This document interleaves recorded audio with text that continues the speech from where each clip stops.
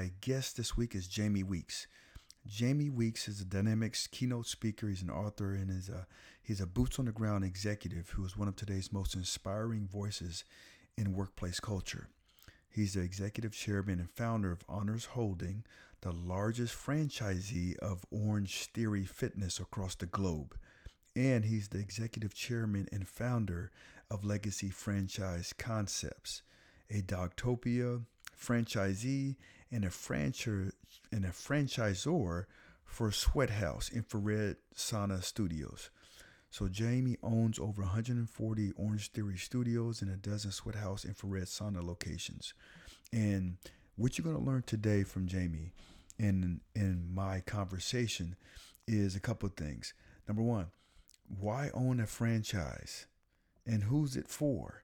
You're going to learn about caring more about others than you do yourself and what's the benefits of thinking this way and what are key indicators of a bad work culture. And also, and this is big, the 3 best job interview questions on planet Earth. It uncovers a lot. And so we're going to break this down. So stay tuned, stay locked in, stay focused, grab a pen and pad because Jamie is dropping diamonds. All right. And I want you to pick them up. Lost again, looking right, throws. It's intercepted. Picked up by Alex Molden. Welcome to the Shark Effect Podcast. I'm your host, Alex Molden. I'm an NFL veteran of 8 years, and now I'm an author, leadership and personal development coach, and international speaker. In this podcast, you will learn strategies to get unstuck in life and find your influence. You will hear inspirational and value-packed stories from former and current elite-level athletes, successful entrepreneurs, and experts in the field of personal development. My mission is to help former elite-level athletes find their identity and utilize their influence to create a life of impact. Thank you once again for tuning into the Shark Effect. I'm your host, Alex Molden. I got a gentleman today who you've already heard a little bit of his intro, but I'm going to let you hear it from him. His name is Jamie Weeks. Jamie, thank you so much for being a guest on the Shark Effect, my man. Thanks for having me, Alex. I really appreciate it. Love your show. Yeah, thank you. Man, can you tell my listeners a little bit about you? Yeah, of course. Personally, I've got a wife of 20 years and 2 teenage daughters, Maggie and Charlie. They're 14 and 16. We are a soccer house. My wife played soccer at Clemson, so my girls, let's go. They didn't have a choice. They just got to play soccer. Maggie told me she was not going to play soccer anymore. I said, well, that's great. Good news. Band, you got the cross country and the band. So you either play soccer or you're going to do the band and cross country. So I love soccer. Looks like I'm all in on soccer. So we're a big soccer family. So I'm talking to you right now. I got the U.S. and Iran on right now. U.S. just scored. So if I keep looking up every now, okay, it's not to take away from you. I'm just trying to watch that too. And so most people know me as being the largest franchisee in Orange Theory. So I've got 145 Orange Theory fitness studios in 13 states. And I got into that business in 2014. We opened our first one in December 2014, and we scaled it up quite a bit. And it's been a lot of fun. Got about 1,500 employees, and we're true franchise operators.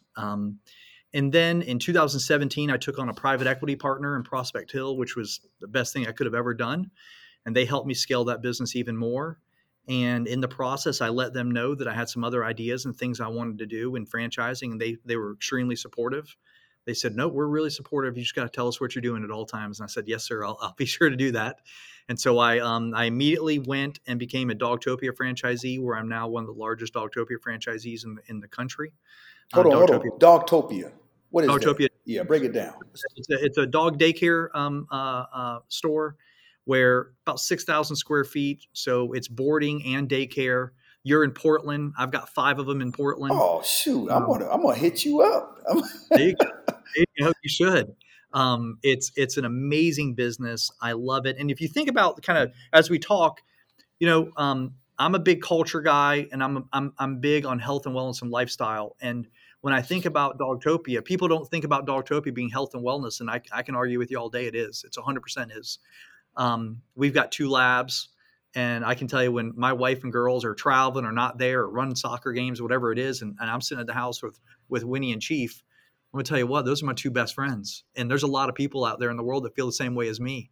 And that's as much lifestyle, health, and wellness as any business I've ever been in. And so that's a fun business. And then I'm also the founder and CEO of a business called Sweat House, where we have one in Lake Oswego there in Portland. And I'm a franchisor. So I've got 13 of those open. I started building those in 2019. And that is an infrared sauna studio, cold plunge, hydro massage, red light therapy, a real recovery studio. And we're having a lot of success there. We started selling franchise licenses in June. We've sold about 60 in 5 months. Looks like we'll sell a couple hundred licenses next year. And we're having a lot of fun with that as well. So I'm a franchise guy, but more than that, I've built all this through culture, and that's what I'm really excited to talk to you about today. Absolutely, man. Well, that's great. And I mean, being a franchise owner, here's the thing: is like, I know I have a lot of athletes who listen to my professional athletes, for former professional athletes, and that's one of the biggest things that kind of gets put on their plate by their business partners is owning a franchise. Yeah. What are some of the things that you think, guys like myself or anybody who's looking to get into the franchise business, what are some of the things that we need to know before we, kind of put our hand in that pot? Yeah, that's a great question. And Alex, honestly, you and I could talk for 10 hours about that. There's a lot there. There's a lot to unpack, right? Yeah. The franchise world is quickly evolving. Franchising in the 80s and 90s and really the early 2000s was designed for mom and pop, one store, one business. You get to leverage someone's idea and open that idea in their hometown and run it. And for years, it was a way to buy a job, right? Okay. You would invest and open that store and you would have a job, and that's how you would do it. But then you had some of these franchise brands where they were able to be multi-unit and scale. And I can't tell you which ones were the first, but there were a lot of businesses here in the last 20 years where someone like myself prior to Orange Theory would say, I don't want to own just one Orange Theory. I want to own 10. I don't want to own 10. I want to own 40 or 50 and scale that business. Well, that over the last 10 years has really attracted private equity. It's attracted family office. It's attracted VC money. And so you're starting to see kind of now franchising maybe not put on the back shelf quite as much and viewed much more as a really viable way to monetize a business and make astounding money and build something for yourself. And so, I'm not smart enough to come up with my own ideas every week and do something different. I kind of need to leverage someone else's idea, but I'm really good at taking someone's idea, following a plan, and then maybe trying to find a way to make it more efficient. And we've done that with Orange Theory and Dartopia now. We did come up with Sweat House ourselves. Okay. And that's one where I'm a franchisor and a franchisee. But I would say the most important thing you need to know before you get into that business is the relationship with the franchisor. There's a lot of franchisors out there that just want to sell licenses and then kind of forget about you. You got to it's a real partnership. It's a real business partnership with that franchisor, and their training and their guidance and their hand-holding. I didn't own a business until I was 38 years old. I'm 47. Had I owned a business before 38, I would have failed Think about, Alex, you and I, we're probably around the same age. How smart are you today versus Alex and Jamie at 30? Oh my right? goodness. But how many 30-year-olds tell you, well, I want to own my own business? And I'm just like, bro, you were in college 8 years ago. You have no clue. I mean, I didn't know what I was doing at 38. 90% of it was luck, and the other 10% was just no one was going to out hustle me, and that no one's still going to out hustle me, but a lot of it's luck and hustle. Yeah. And I think that's the big thing. You don't have to be 25 and 30 to own a business. It's okay to be 45 and 50 and own a business because you got that experience that you got to lean on. Yeah, and experiences. On my show, I like to talk a lot about influence and leadership. I mean, leadership is influence. And one of the influencers is what you just talked about, experience. And experience can come in different shapes and forms and whatnot. Not everything is just dialed into one specific category, but just life experiences, being around people where you've gotten burned or that has helped you. And you can kind of see how they act and the words that come out of their mouth and then their actions. Yeah. And then it's like, man, you're right. Yeah, it's like, I don't know if that's a great partner, just from what I've seen, because character is such a huge influencer. And I'm sure you got plenty of stories about, dealing with people as when the character shows up and he's like, I don't know if this is the right position for you or the right person I want to be connected with. Boy, I'll tell you what, that's such an amazing point you bring up. I have so many people on the team over the years that have said, this is what I want to do. I've got someone, I'll give you a great example, who is an amazing financial analyst. And when you think of a financial analyst, you think of someone who most likely has an accounting background or a finance background. They are Excel jockeys. They know Excel better than anybody. And they will sit there with their headphones on like you and look at Excel and just do Excel and love reports and love spreadsheets all day. Not for me, but they love it. And so we had a young man that's what he did. But his personality was, you run into people in life and you're like, man, you're a leader. Like when you talk, when you walk, your energy, your positivity, you're a leader. And I said, I know you think you want to be an analyst forever, but I got to tell you, you're a leader. You can't just do this with your headphones on. You got to talk and influence people. And he didn't trust me. I said, man, you got to give me a chance. I want to get you out from behind the desk. I want to get you in the studios. I want you meeting people and talking to people. And the second that he got a taste of that, of being out in the studios for 10 or 12 days and associating himself with other people and realizing that sometimes you're just born with a positive energy and people want to follow that's your role and that's your calling and that's what you got to go do. Now, guess what? The other side of that is true as well. We got someone who wants to be a leader that is not a leader. They don't listen. They have no empathy. They're all about themselves and they're all about themselves being a leader.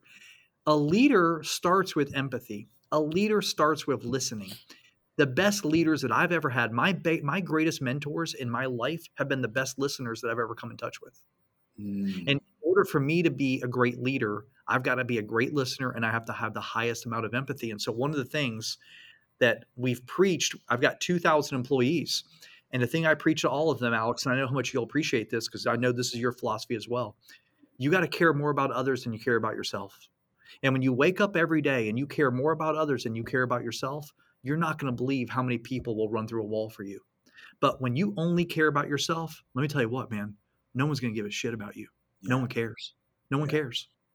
And so you got to go through life caring more about others than you care about yourself to be a leader. I love that. And that kind of goes into like this, my first question for you. Is like, I said a cuss word there. I'm sorry, Alex. No, that's, shoot. No, that's what I'm talking about. Ooh, I probably shouldn't have done. I'm sorry, Alex. No, man. That's totally fine. So what is a key indicator of a bad culture? No communication. 9 to 5, punching in, punching out, leaving. I mean, just communication is the key to life. It's the key to love. It's the key to being married for 20 years. It's the key to your kids. It's the key to your employees. It's the key to your members and your clients and customers. Clear and direct communication solves everything.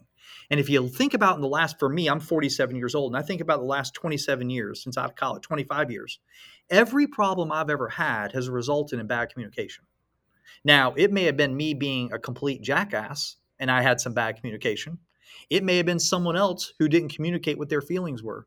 But if you're a clear and direct communicator, it's really hard to have a bad culture because everyone knows where they stand, everyone knows their role, and everyone feels involved. And so one of the keys to our culture is a clear and open communication. I've got between the offices where I'm at right now, that you can't see, we've got about 25,000 square feet of office space. In that 25,000 square feet, Alex, I think we have less than 15 offices. Now, everything's an open trading floor. And everyone has quiet areas you can go to do calls and have moments to yourself. Everyone has that. But I like an open trading floor because I want that open communication. I want everyone to feel like no different than you are on a team, right? When you're on a team, you're all together and you're all communicating together. And that's what you got to have. But when I'm in an office with the door closed by myself, what kind of culture is that? And so every office we've designed over the years has been an open floor. I mean, listen, I can show you my office right now. My office is the conference room. I don't have an office. I'll show you my office right now. I'm sitting at a conference table right now in an office. You probably never had this done, but I'm sitting here right now at a conference table with TV. I mean, that's my office. That's a sweet office. I get you. Yeah. But I'm saying this is not here's my desk and it's a proper office. We don't need that. We don't need proper titles. Just get the job done. I love that.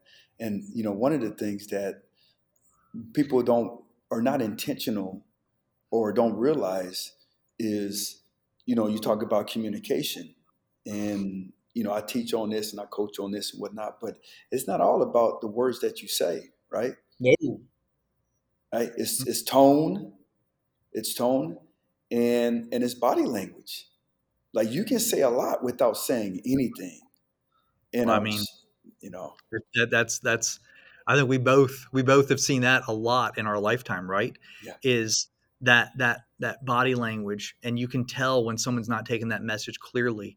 And when I can see that, I stop and I say, hey, you haven't said anything, but I'm obviously saying something that you're not liking or you're upset about. Let's talk about it right now. Let's get it on the table right now. Let's get straight to the point.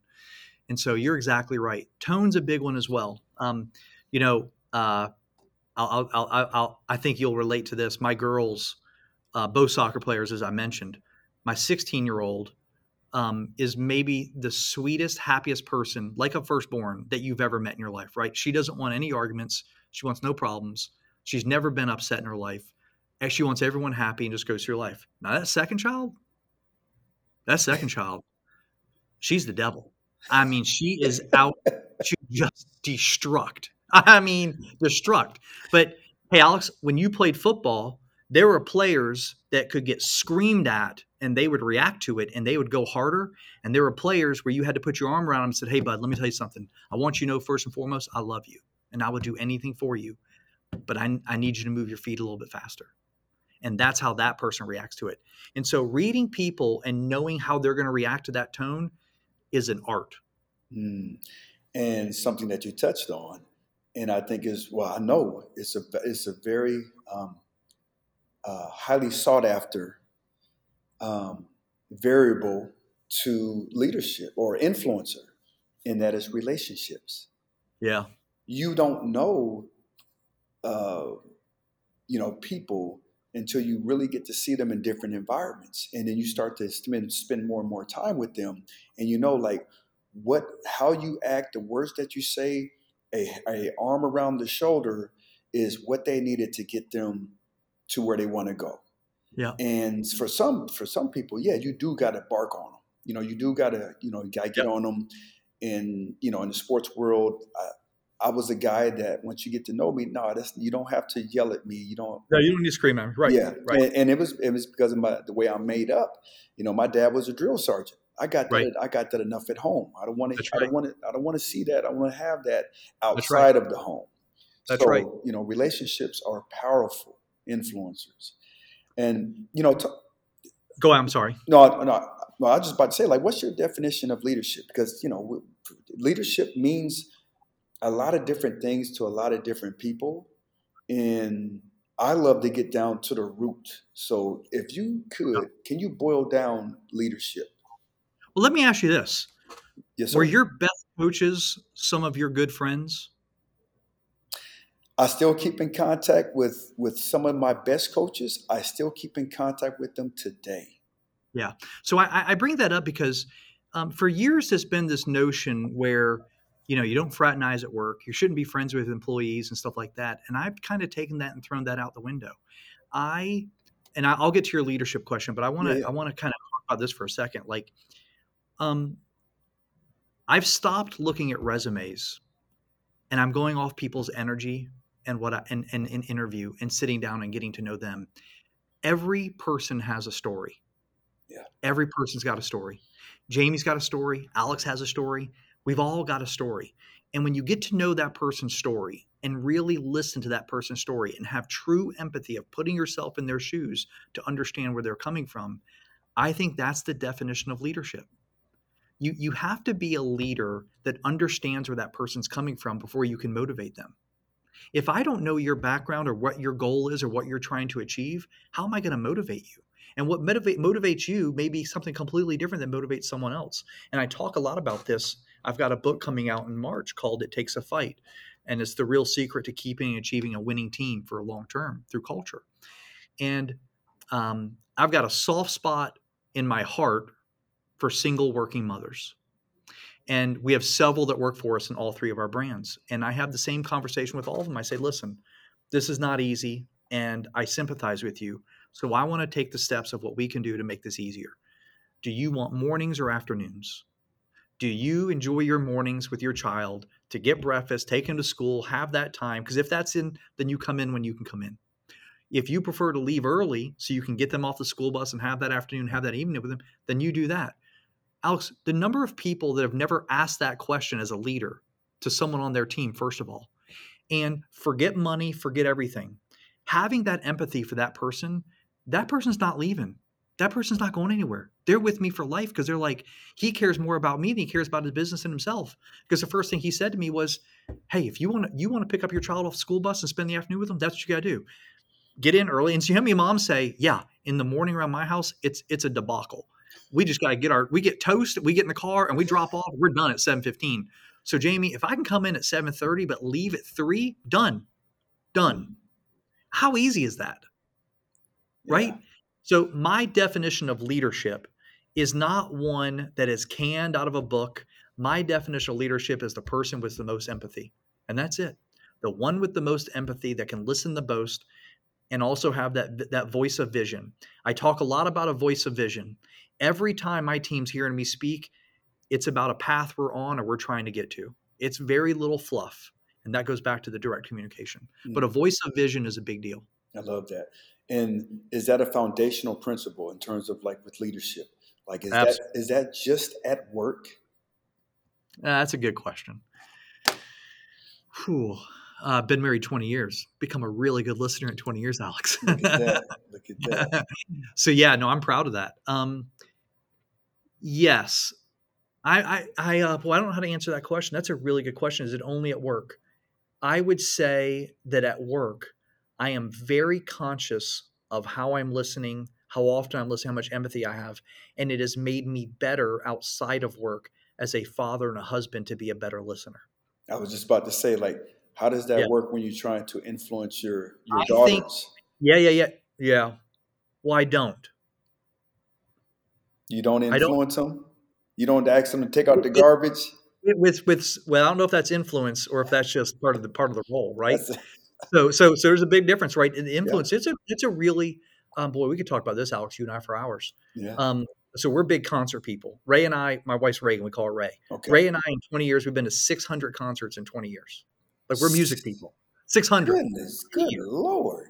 30 a year. So our girls are concert people. They're music people. I'm a music guy. So the girls, we take them. I don't really know where the story is going. So I'm going to tell it to you, but I may also say we ain't telling the story. Okay. And so it has to do with influence because I think this is important. And so we took the girls to Red Rocks about a month ago to see Zach Bryan. And I was like, if you're ever going to go to Red Rocks for your first time, I need to be with you. It's like a church experience to see a concert at Red Rocks in Denver. This is as good as it gets. So we go. Well, we all know it's legal in Colorado. And I got a 14-year-old and a 16-year-old. And there's smoke all over the place and everyone smells it. And I'm just kind of standing there like looking at them and they're looking at me. And I'm like, hey, listen, here's the thing. This is the first time we've had this discussion. This is out there. And this is going to be a part of it for the rest of your lives. Now, I'm going to tell you, okay, this wasn't around when I was 16 years old. This wasn't like this. You weren't in a public place where this was happening. But alcohol was. And I'm begging you, when you make this choice between the two, I'd much rather you choose the smoke that's floating around than this alcohol because it's not even close. Now, I can't influence you and I can't tell you what to do and what not to do. I'd rather you choose none for the rest of your life. But also know that's probably not going to be reality. And I just want to have this. So I tell you this story because influence as a parent, man, it's situational, isn't it, Alex? Isn't it situational? I mean, like 1 week I need to influence about this and the next week I need to influence about this. It's just, I don't have a mission or a vision or a plan of how to influence them. I just kind of do it as it happens. But at work, I've got a pretty good mission and a vision and a plan of how I need to influence. Does that make sense? Yeah. And to a certain point, I would push back and say it's foundational. Thinking about this, right? Yep. They learn from, you are the biggest influencers. You know, us parents, we're the biggest influencers in their lives right now. We better be. If we're not, there's a problem. Exactly. That's the problem in America. Exactly. And so what I try to do is, as much as I can, not as much as I can, is like, I don't say what I grew up hearing. Don't do what I do, or do as I say, not what I do. Yeah. And I looked at that. That's backwards. That's Well, it feels like the so government. Feels that's so like the government. that's so backwards. It's like, don't do as I said. No, I'm learning from you. You being in a position of leadership, right? In a position of leadership, it should be like, no, if you do that, Then I'm then going to I do it. should do that. Yeah. So I try to Yeah. be as good as person as I possibly can, as good as Mhm. like my words should match my actions. And Mhm. so, like, we're the first level of that. And now, as kids get, they start to get a little bit older, and they start to get influenced by their peer group. And that's Right. something I think as parents, I need to be aware of, like who they're hanging around Oh, with and the no doubt character of about those it. people. Yeah. No doubt about it. No doubt about it. But yeah, that's without a doubt the way that you and I grew up with influence of parents. I don't know how you would measure that over the last 30 years, but that has definitely gone down in America versus where it was when you and I were 12, 13, 14 years old. Mm. Yeah.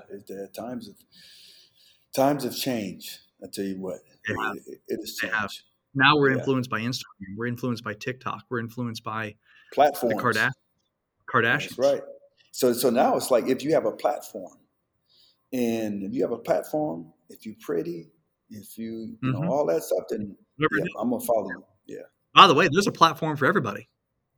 Yeah. I I tell you what.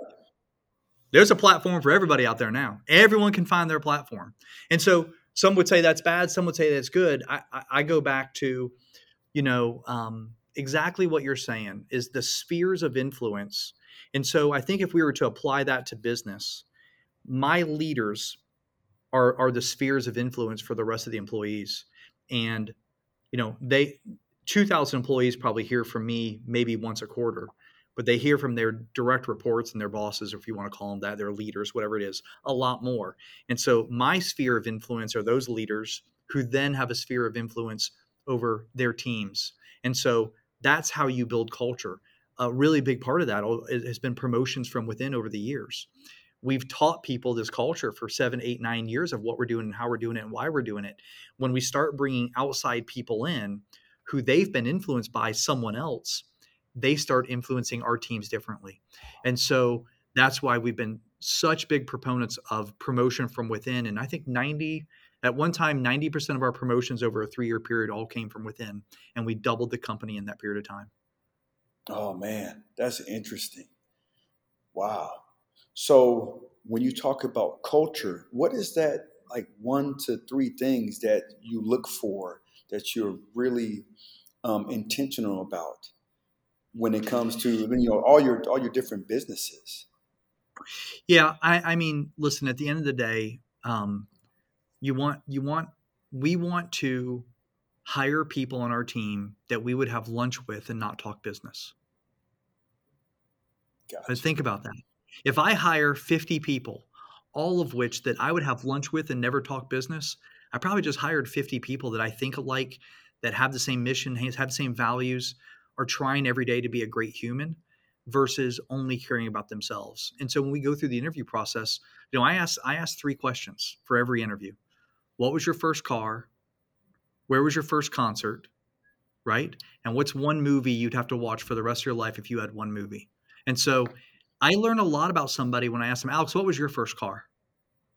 My first car was I'm embarrassed, but I love it. No, that's the point. That's the whole point. Okay, What was so your check it first? out. My first car, SL 500 white Mercedes Benz. What? I didn't get it. I rode a bike through college. Once I signed my contract at the NFL, I had money How great, and it was a dream car. how great is that story? That's a Yeah. fucking story. By the way, I've asked that to I just cussed again. We got to cut that out. Hey, listen, let me tell you, I've asked that question to 3,000 people, maybe 5,000. No one's ever had that answer ever. Let's go. That's the that answer. That's insane. That's the Love best it. answer. One SL 500 convertible, 2-door. Drop top, white on the outside, peanut butter you were interior.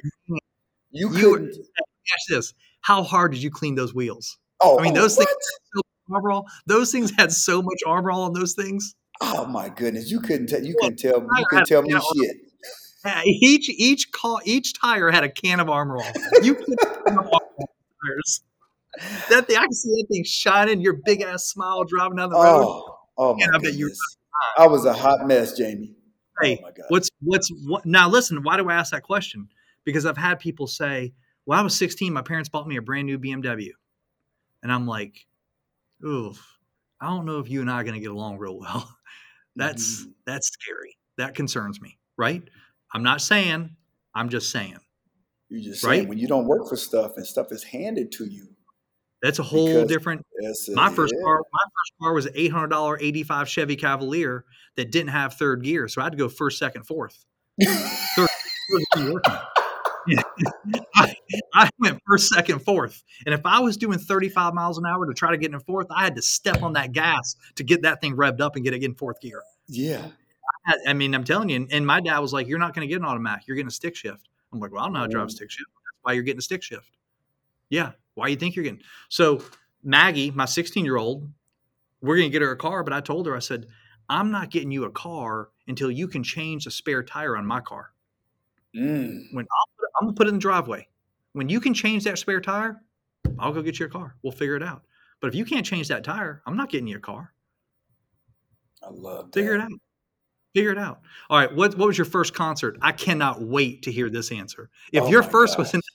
in what was your first concert? I've only been to like a handful of concerts, but I Okay, then remember your first this. first I one's a good remember one. first Wait, how old one. are you? How old are you? I'm 49. Okay, so I'm going to guess your first concert. You ain't gonna guess. Go ahead. Belle Biv DeVoe. No, this is That was a before good then. guess, though. That Good was guess. really good. That was really good. I watched a concert. It was in Germany, and because my dad was in the military, and Right. What was your it first was concert? it was Peaches and Cream. Peaches and Cream. Peaches and Cream. That's Man, you're Peaches full and of Cream. first today. You're full of first today. All right, last question. What's one movie for the rest of your life? You can only watch one movie for the rest of your life. What's your go-to movie? Man, I got a couple, but if I had to, it would have to be Pulp Fiction. That's a great one. I get that answer a lot from a lot of people. Now you're going to ask me, Jamie, why would you ask me what my first concert is? Well, I Why can't would you ask you how ask old me? you are. Hey, I can't ask you how old you are. That's right. You can't. So when someone says, "Oh, my first concert was New Kids on the Block," I'm like, "All right, we're close to the same age." But when you tell me your first concert was NSYNC, I'm like, "You young. You're young. You're young." Right? Okay.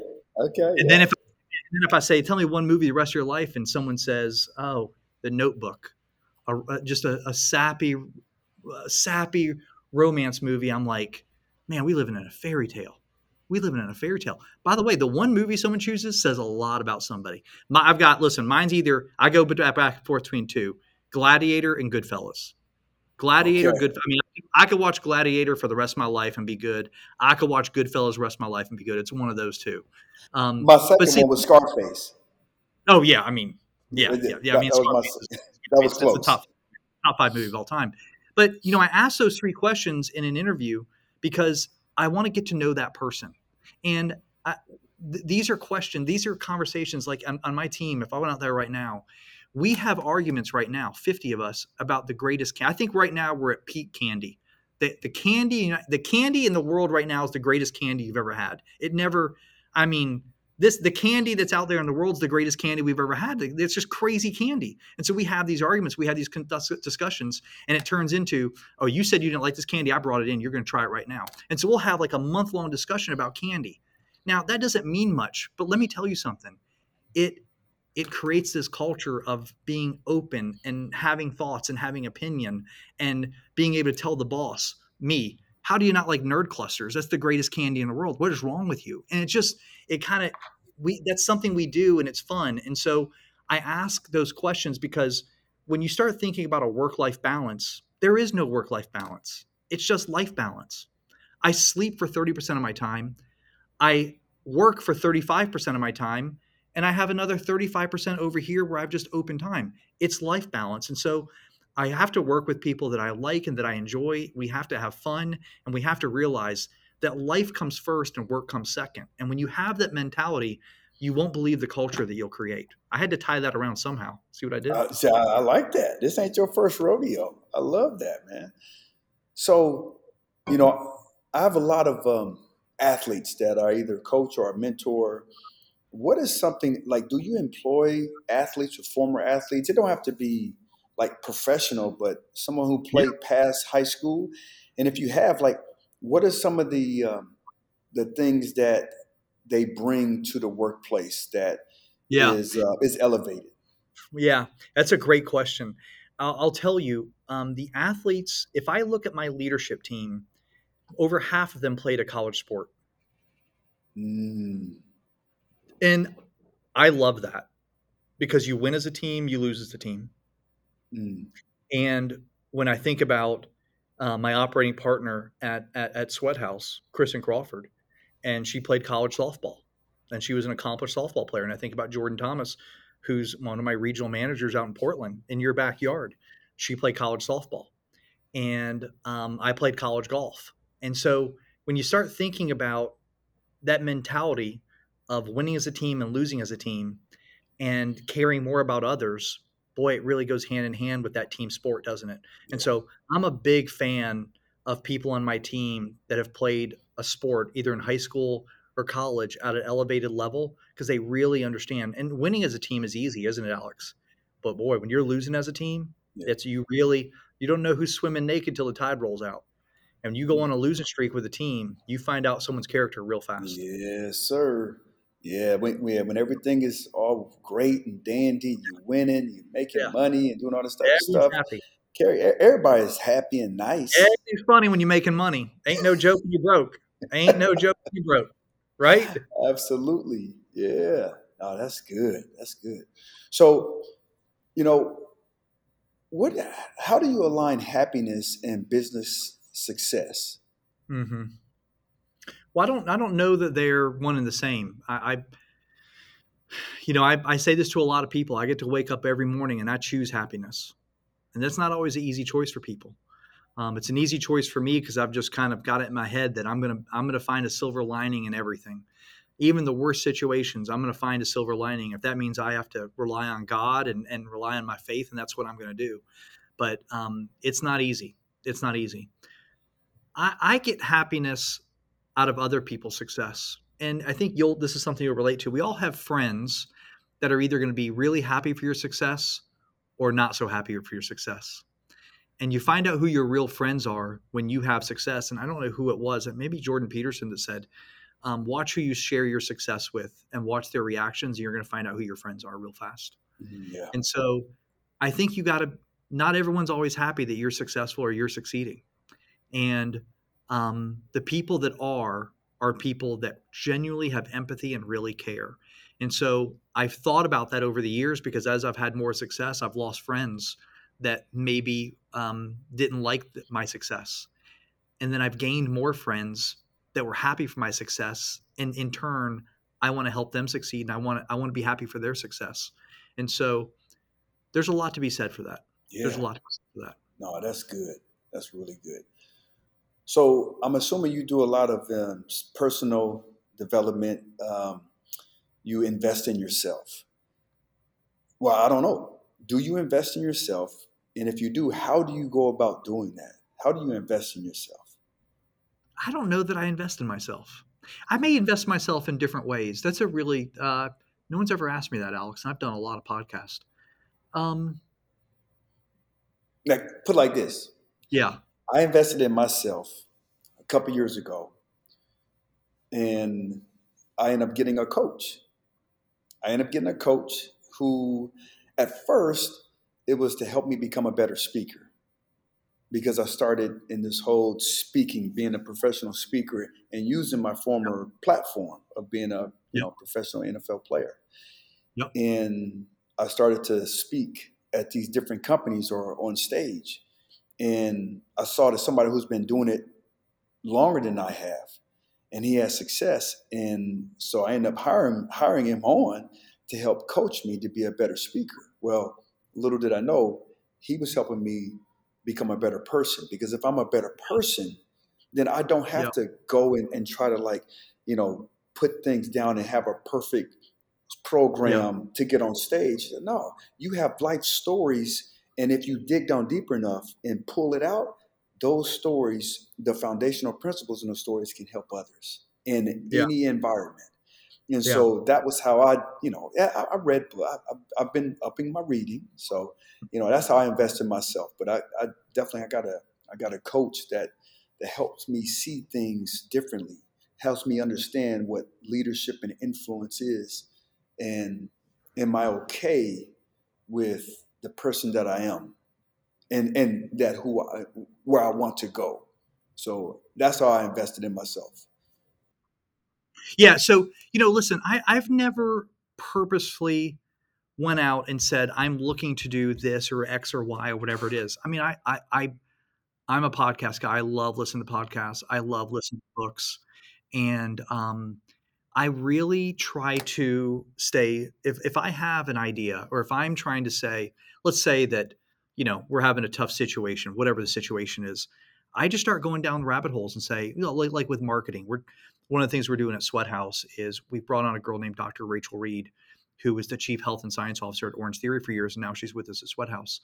And so, I think I know our modalities really well of infrared sauna and cold plunge. And so I sit down with her and I'm like, she's like, what do you think your knowledge of this is? And I was like, I started a business. I got 12 locations. I think I'm, a 10 out of 10. I'm crushing it, And she's like, let me ask you some questions. And then like 30 minutes later, I'm like, well, I'm an idiot. I have no clue what I'm talking about. So I'll take a month and I'll just go deep into that. And so while that's no doubt that's professional development and personal development, I'll tell you the most important thing that I've done, Alex, in the last 5 years has been meditate. And I go through these moments where I will meditate for 30 minutes for 30 days and I feel amazing. And then we get into the rat race and I don't for 30 days and I got to get back on it. And I'm going to go into 2023 with a conscious effort to meditate at least 4 times a week and having that quiet moment with no phone, no iPad, no Apple Watch, no nothing, sitting there by myself for 30 minutes and gathering my thoughts. What I have found that happens at the end of that 30 minutes is I come out of it more grateful than I've ever been in my entire life. And no one has ever said, they just had too much gratitude. No one's ever said that. And so that's something that I think that at 47, I hope I can make it to 100. And I hope at 100, I have more gratitude than I have today. Because once you start having gratitude and empathy and really focusing on others, boy, your professional development just kind of becomes a self-fulfilling fantasy, right? Where the more I meditate, the better I become. The more I focus on others, the more I listen, the better I become. And so that's really been my professional development. Personal development has been meditation. I love that, man. And I guess I meditate, I really get to a quiet spot and it just happens to be like in a sauna. Yeah. Yeah. I go in a sauna and I'm by myself and It's exactly right. It's really amazing. I would love for you to, I got to get you down at Lake Oswego and I want you to go into Sweat House and try it out. I'll have Pat, our manager there, connect with you. And obviously I want you down there a bunch and trying it, but I use the Calm app. I've used Headspace. They're all amazing. I recommend both of them. They're both really, really good. Mm-hmm. But I used the Calm app for a while and really found myself, it's hard. When you first start meditating, you feel awkward, even though you're by yourself, but it's awkward to be kind of by yourself in a space. And so I would take my phone, I'd put my headphones in, I would start the Calm app, I'd put the phone over there, put it on Do Not Disturb so no voice messages or anything would come through. And at the end of if you do it 10 days in a row, that 10th day, you will stand up and you will be like, man, I am a new person. I feel amazing. And organizing our thoughts and even though we think our mental health is healthy, it's probably not. And I don't think your mental health is ever 100% perfect. I think our mental health we're born imperfect in mental health and something that we have to take our whole life and work on to achieve a better mental health state. Yeah. And as we get older, it becomes easier to do that. And so I hope it becomes easier to do that. But I have found meditation has been in my toolbox to help with my mental health more than anything. I love that. Jamie, how can my people get more of you? You got website, you get LinkedIn, Spill the beans, my man. Yeah. So we do have a website, jamieweeks.com. that is not up today, but we're doing some updating to it, but it should be up in the next couple of days. Okay. Back up and running in the next couple of days. LinkedIn and Instagram. On Instagram, I'm Jamie Weeks ATL. LinkedIn, I answer all my DMs. I answer all those messages myself, and so it may take me a day or two, but I promise I'll get to you. Love that. Well, I'll have all this in the show notes. And then your book comes out, you said March of 23? March, April, we finished it. And Okay. and I'm really excited about it. It's been something that I was reluctant to do, but I had some mentors who were pushing me saying, hey, listen, there's kind of this missing piece in culture out there that we kind of need this voice. And so it's a book about culture, and it's a book about leading with culture. And, if you think about, this is really kind of the premise of the book. If you think about culture in business, Alex, in the 70s and 80s, you had to prove to yourself that you were worthy to work at that company. And here we are in 2022, and that company's having to prove to itself that it's worthy to have you work there. And it's been a complete shift in culture, a complete 180, where companies are proving to you, we want you here, we're worthy of you, where it used to be, I have to say to the company, I'm so worthy, thank you so much for hiring me, I'm all about you. And for culture and business, the power is truly with the people more than it's ever been. And that's really exciting. And that's what this book's about. Oh, I love that, man. But hey, we definitely got to do a book swap. Love because, leadership and culture. And like I said, I'm always looking for foundational principles that I can apply in my life. So I'm trying to create a positive culture at home, on the football field, when I'm coaching these high school football athletes, is how do I create a culture? And you touched on it a lot, is character. Yeah. People's character. Mm-hmm. And, I think there needs to be a spotlight put on that. So thank you for shining that spotlight on it, Jamie. Absolutely. Thanks for your time, Alex. I really appreciate everything you're doing. Yo, what's up? So check this out. If you like today's episode, I want you to do a couple of things. Number one, I want you to subscribe to the show. And I want you to give it a rating. 5 stars are dope. We love those. And then give it a review. And so I'm saying this not for selfish reasons, but it's to help us all out. The more ratings that we get and the more reviews that we get, the bigger, more impactful guests that I can get on the show. And so, it's a win-win for everyone. But it starts with you giving a review, rating it, and sharing it. All right? So if you can do that, we can all have a greater or make a better, greater impact. All right? So until next time, keep aligning, assigning, and adjusting to the person that you want to become. All right.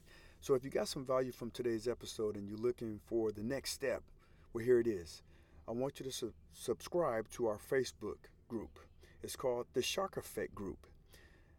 And when you get in, you'll be linked up with some other former elite level athletes. And they'll be there sharing some actionable steps and advice to get you to where you want to go. Because they are there. They are where you want to go. They're fighting to get further. And so you can get some value from just joining a group, and it's free. So you don't have to worry about anything like that, about paying. But I suggest, if you're looking for the next steps to get you where you want to go and have a life of impact and purpose, because you are set apart. Former elite level athletes, you are different. And you need to be able to learn how to use your influence to benefit you. So I want you to go over to the Facebook group and join it. And join it today. It's here, finally. My book, The Ultimate Playbook for High Achievement. You can get it on Amazon in the paperback version, or you can get it on Kindle. And who this book is intentionally created for is for those who are looking to transition. Whether you was an athlete or an executive or a successful entrepreneur or whatever, if you're looking to transition into something different, this book can help you. I break it down, I lay down the foundation of who you want to be. I have a chapter in there that breaks down and boils down leadership, which is influence. And you got to understand these 10 influencers that can help you with decision making, that can help you with influencing others. And how are you influenced? I have chapters in there that really breaks down my system of assignment, alignment, and adjustment. Recognizing the power of your environments is a chapter. Developing your own procedures, creating relationship roadmaps, using adversity to your advantage, right? Because we all go through tough times, but how do you flip it? How do you use it to power you? Okay? And then developing your own standards. So these are things that can help anybody, not just athletes. Now, there's some stories in there, that covers topics that resonate with athletes, but I think overall this book can help anyone who is looking to transition into becoming successful in something new, something different. Okay? So make sure, check it out. Amazon, The Ultimate Playbook for High Achievement.